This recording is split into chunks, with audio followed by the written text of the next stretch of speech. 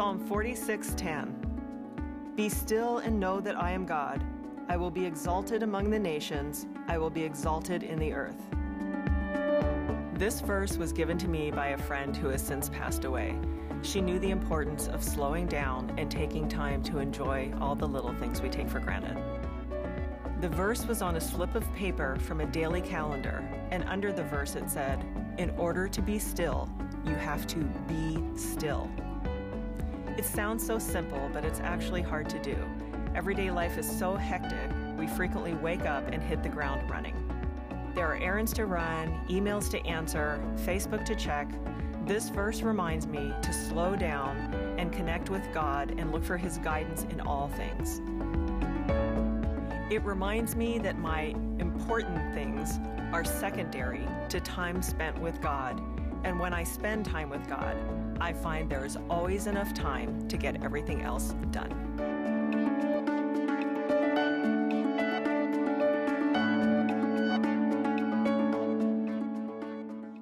All right, wow, what a great morning already. Got to preach in the 9 o'clock service. I want to tell you how grateful I am for air conditioning in here. It was hot up in there, let me tell you. Maybe my fiery sermon did I'll try to tone it down a little bit this morning. It's great to be with you all here at Bellevue Press. I count this as one of my many church homes around the Northwest. As president of Whitworth University, I get to be in a lot of congregations. This is by far my favorite. I said that for Scott, who's watching. But we share a long, deep relationship with Bell Press at Whitworth. Whitworth's mission, just very briefly, is to provide its students an education of mind and heart, equipping our graduates to honor God, to follow Christ, and to serve humanity. And in that way, and in those ways, Bell Press and Whitworth University share a mission. We are, in some respects, the lighthouses in our communities that shed and shine the light of Christ as we prepare and equip people to share God's love in a hurting community. I want to thank you for the partnership that this church has with our university. I see some current students, some alumni, some parents. Scott, as you know, Scott Dudley serves as a trustee of the university. I thank you at the outset this morning for the important partnership that we have together. Thank you for that. Let us pray together this morning.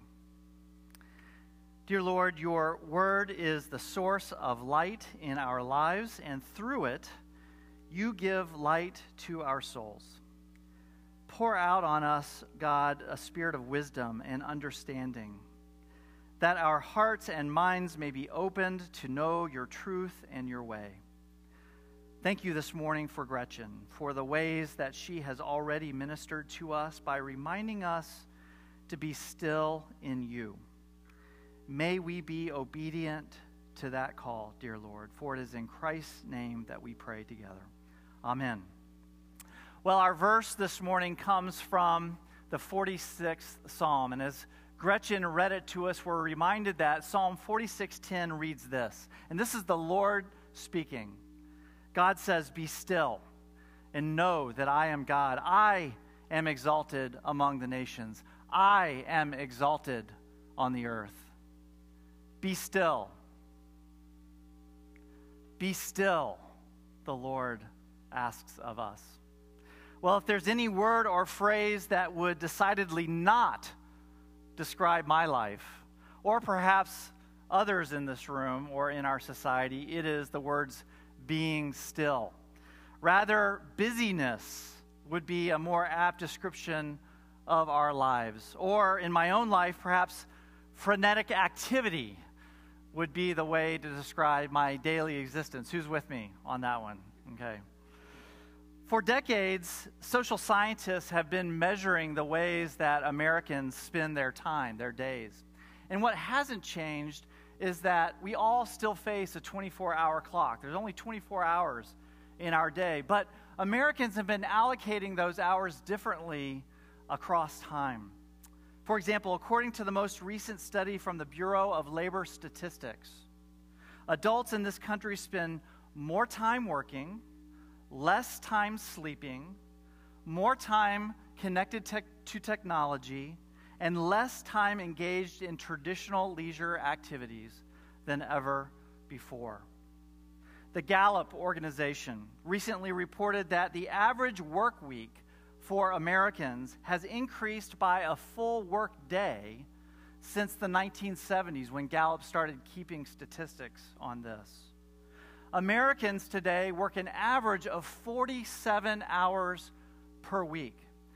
50% of us log more than 50 hours per week, and a quarter of working Americans log more than 60 hours of work in a week. And of course, we know that many of us are employed part-time, and we spend a lot of our time moving from one workplace to the next, all in an effort to make ends meet. Compared to our global neighbors, Americans work more than any other citizens in the world. In fact, Americans work a full 3 weeks more per year than our Japanese counterparts. We work 6.5 more work weeks per year than our British friends. And get this, we work nearly 13 weeks more per year than, guess who? The French. Insert French joke here. Perhaps it's not surprising then to learn that the life expectancy in all 3 of those countries, and indeed in 30 industrialized countries, is higher than it is in the United States. Now, as I'm talking about work, I should stop here and recognize that work is a sacred activity, and that many of us feel that our work is, we work in obedience to God's call on our lives. Work is not evil. In fact, just to the contrary. And our country wouldn't be what it is if it weren't for the hardworking, industrious, and productive workers that it employs. But in a 24-hour day, the more we work, the less time we have for other activities, like leisure and contemplation or stillness. So these are trade-offs that we make during our week. And of course, we can't think about work without also thinking about how we work today compared to the way we worked in years past. Technology and the connectivity that it brings have perhaps changed the way we work more than any other force in this country since the assembly line. For example, most professional jobs, and indeed many jobs in the trades, require the use of email. Email can often increase the speed with which we receive and transmit information. That's a good thing. It increases productivity. But email, importantly, has blurred the lines between what Americans used to think is their work life and their non-work lives. In a recent survey of email users, nearly a quarter of Americans report that they are expected to respond to work email even when they're not at work. 50% check email regularly on the weekends. 46% check work email even when they've called in sick. And get this, a third of us check email when we're on vacation. And in the age of social media, in addition to checking in with our bosses and our coworkers, we now find ourselves glued to our mobile devices, reading about the fascinating lives of our friends and our families and our favorite celebrities. And in this, interestingly, we're kind of behind the curve. According to a recent survey, people in the U.S. check their social media accounts 17 times per day. But in countries like Argentina, Thailand, Mexico, and South Africa, people in those countries check their social media accounts at least 40 times per day. Are you kidding me? Seriously? How popular can you really be? And get this, Americans spend a whopping 4.7 hours per day on their cell phones and their other mobile devices. Waiting in line at the stoplight, killing time in the grocery aisle, perhaps dangerously while driving, and in other social settings. I was in a restaurant a few weeks ago, and I noticed a family of 5 sitting in the corner of the restaurant. Their food had not arrived yet, And what I noticed was that all 5 members of the family, 2 parents, what looked like to be 2 teenagers, and a young daughter, they all had their heads down, furiously looking at something on their cell phones, not talking about the activities of the day or the week or what was going on at home or school. Now, I see a few heads nodding. Certainly those would not be our families. I'm embarrassed to tell you this morning that it was in fact my family that I noticed that was doing those things in the corner of the restaurant. Another trend regarding technology is the way we access it. Right before going to bed and right after waking up. According to nearly 80% of us, the first thing that we do when we wake up in the morning is check our mobile device. 23% of teenagers report waking up multiple times during their sleep at night just to check their social media accounts. I could cite similar statistics that point to Americans getting fewer hours of sleep than ever before. I could educate you on how our children have less hours of unstructured playtime, substituting instead for more scheduled activities like multiple sports teams and lessons and multiple appointments during a busy day. Psychologists, by the way, worry that we're raising a generation of kids who don't know how not to be busy with activities or to be connected with technology, perhaps stifling things like cognitive and social, emotional, and creative skills. And finally, as proof that all of these factors that compete for our attention, that create this kind of noise and busyness and distraction in our lives, can pull us away from what really matters. And this begins to get at the verse we're looking at in Psalm 46. The Barna Group recently reported that although the Bible is the most ubiquitous book in America, with more than 4 Bibles per U.S. household, only 26% of Americans read their Bibles regularly. 60% report that they read their Bible 4 or fewer times per year. And my guess is that those numbers are a little bit inflated. They probably overstate the ways in which Americans trust and turn to Scripture to balance all the other inputs in our lives. So friends, this morning I ask you this. Could the busyness in our lives, no matter the source, account for the record number of us who are reporting chronic anxiety, being stressed out, being frustrated because we can't find the resources that allow us to manage the frenetic activity in our lives? Is it possible that all of the demands on our time that have found their way into our already crowded lives are pulling us away from that sacred stillness that God calls us to in Psalm 46? Well, in addition to all of the obvious reasons why God is calling us to find stillness in Him, this morning I want to focus on at least two reasons why holy, sacred stillness is something we should all be seeking to increase in our lives. First, being still, according to Psalm 46, is a necessary ingredient to seeking refuge. Being still is a necessary ingredient to seeking refuge. Our verse this morning is just one verse of an 11-verse psalm. Psalm 46 begins this way in verse 1. God is our refuge and strength, a very present help in trouble. And then the chapter ends in verse 11 with this concluding verse. The Lord of hosts is with us. The God of Jacob is our refuge. From what do we need to find refuge? Well, the psalmist had a few things to point out. In Psalm 46, the psalmist mentions things like a changing earth, natural disasters, geopolitical violence, unceasing strife. These things ring a bell?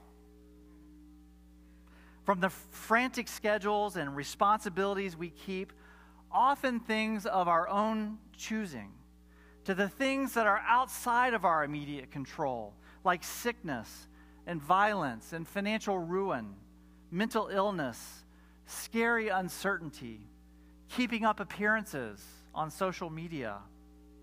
God knows that these are things in our lives that can create fear and can create anxiety and loss. They are things in our lives, friends, that cause us from time to time to question our faith, to question our true identities, and to question the nature of the God that we worship. But God, in His grace, invites us to sail into His safe harbor, a hiding place of both refuge and strength, a place where we can both reorder and recenter our lives and be reminded of who is really in control in what can seem like our out-of-control experience. In Psalm 46, and indeed throughout Scripture, God reminds us that God is sovereign. God is sovereign. God alone is the source of our tranquility and our peace and our comfort. And all we need is to create some space in our lives, some stillness, some quiet, and He promises to enter in. He will seek us out as He promised. God desires us to allow Him to push out all of that other clutter and junk that tend to distract and scream into our ears and into our lives and that keep us on this frenetic pace. Friends, the Lord is our refuge. He invites us to sail into the harbor He creates in our lives to meet Him there. Second, being still is required of us in order to seek both the mind and hear the voice of God.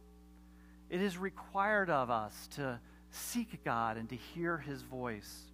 If work and technology and getting from one appointment to the next or responsibility, if these are the things that are causing us to push God out of our lives and bring in all this noise, then how can we be reminded of God's presence in our lives? How will we hear His voice in our craziness? And how will we know it's His voice that we're listening to? In 1 Kings chapter 19, we read that God communicated with His prophet Elijah, not in these magnificent and extraordinary ways that we might expect from the Creator of the universe, not in wind or fire or earthquake, but God chooses to speak to His prophet Elijah in what? In a still, small voice. If God speaks to us, His people, in still, small whispers, and if all of the distractions of the world are screaming into our ears for attention, how will we hear Him if not for creating these intentional spaces in our lives, finding those safe, calm harbors, finding stillness and quiet in our lives? Jesus Himself models this for us, does He not? We see time and time in Scripture Jesus finding still, quiet spots to encounter His Father. Jesus retreats to the desert. Jesus takes His disciples away from the crowds and up to the mountains. Jesus seeks quiet and stillness in the garden. You see, Jesus knew that in order to hear His Father's voice, He had to create an environment that allowed Him to do so. Now, friends, confessionally, this sermon is long on diagnosis and exhortation and short on prescription. This was a challenging message for me to bring this morning. I wish my own life was a better example for you, and then I might be able to speak with some authority on practical ways that we can find that stillness and that quiet in our lives, where we can seek refuge. But like many of you, I feel more often like a slave than a master to all of the noises and busyness and clutter and distractions in my life that keep me from creating those spaces where God can meet me. So perhaps together today, this morning, God is speaking to you. He's asking you to think about ways to create those special places in your life. We can perhaps commit together this morning to giving these things to God in faithful prayer, in asking our friends and our loved ones and the people we hang out with to hold us accountable and to talk about ways that we find might be successful strategies to create that stillness in our lives. Maybe we need to focus on the spiritual disciplines. Maybe we need to be more intentional about creating space in our lives for prayer and Bible study and devotion. Maybe we need to recommit ourselves to finding those places in nature that we know God meets us there. For some of us, that still quiet occurs in exercise. Maybe when we're out running on the road or on our treadmill or doing whatever it is we do to get our heart rates up and break a sweat. Maybe God can meet us in those times as well. I know your pastor is a runner, and he's told me he gets a few sermon ideas when he's on the road running. Maybe we need to take technology Sabbaths. We need to turn off the mobile devices. We need those things not to be buzzing in our pockets. These are the kinds of things we need to be exploring together, because without them and without our intentionality, we know that the world will find ways to distract us and to call us away from those still, calm waters. And here's the promise, friends. The promise is that the Lord will meet us there. The Lord wants to meet us there. He has lots to share with us. We are on a journey with him, and he wants to have that daily fellowship. We just need to live up to our end of the bargain and create spaces for him to meet us. Let us pray together. God, we take your promises to heart. You claim to be our refuge and our strength. You promise to speak to us in our stillness. We want more than anything in the world to hear your still, small voice in our lives. Through your grace, Lord, help us to reorder our lives in ways that affirm our identities in you, because we love you. It is in the name of the Father, and of the Son, and of the Holy Spirit we pray. Amen.